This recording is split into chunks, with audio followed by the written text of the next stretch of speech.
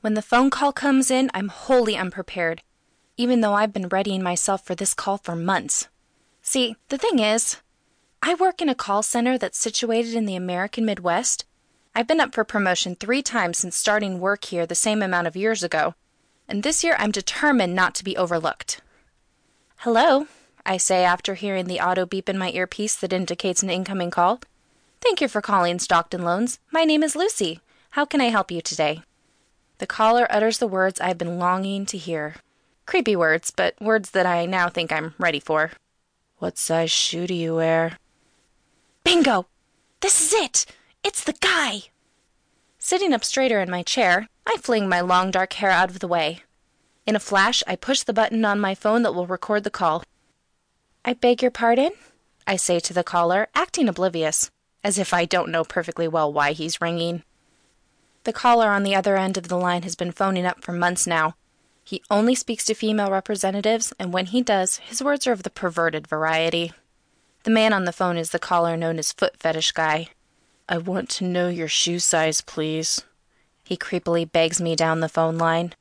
"Sir," I say flatly, "I don't see what the size of my feet has to do with personal loans, but I'll bite. I wear a size 6 shoe."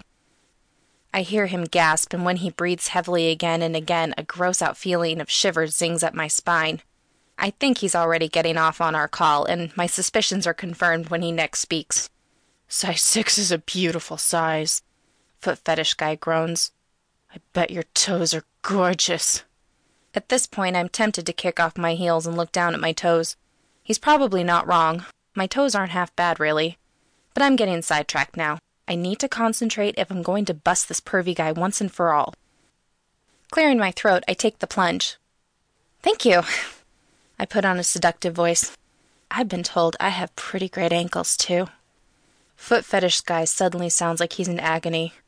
"I can see your stunning feet in my mind's eye." He yells so loud that I have to wrench my earpiece off. After turning down the volume button, I whack it back onto my ear to discover he's now rambling on about the arch in my foot. "Hello? Hello, sir?" I interrupt his diatribe. "I appreciate your compliments. No one's ever been so nice to me about my feet. Why, you're so nice I think I'll even let you see them." Silence. I hear nothing from the other end of the line. Oh no.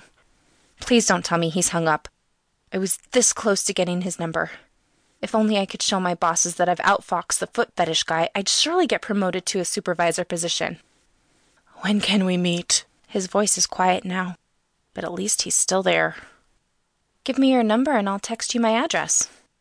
Yes, good one, Lucy, I think to myself. Make him think I'll actually give him my home address. Again, there's more silence down the phone line. Crap. Am I going to have to start describing more perverted things to the guy in order for him to confess his number? "Are you there, sir?" No answer. Shit. Kicking off my shoes, I stand up and glance around the wide office space, peering around the corner of my cubicle to make sure no one's passing by. I sit back down immediately. "If you give me your number, we can do a FaceTime video call and I'll show you my feet right now." "The area code is..." Score! I've done it! The guy is giving me his number right this very minute. After scribbling down the digits on a nearby notepad, I'm about to hang up on the caller. But wait. I pause, chewing contemplatively on a strand of my hair. What if he hasn't actually given me his real number? Oh, fart stains. I guess there's only one way I'm going to find out. I'll actually have to FaceTime Foot Fetish Guy for real. Okay. My voice is shaky and nervous. I'm totally gonna FaceTime you right now. "Stay on this call, too." Foot Fetish Guy's voice is shaky, but somehow I don't think he's quaking in fear like I am, rather than getting overly excited in a way that creeps me out to the extreme. Maybe I shouldn't do this. I mean, who's to say I won't get the promotion I want anyway? It's true that I have been passed by for a supervisor role, even though my work ethic has been above and beyond the call of duty. Wait a second.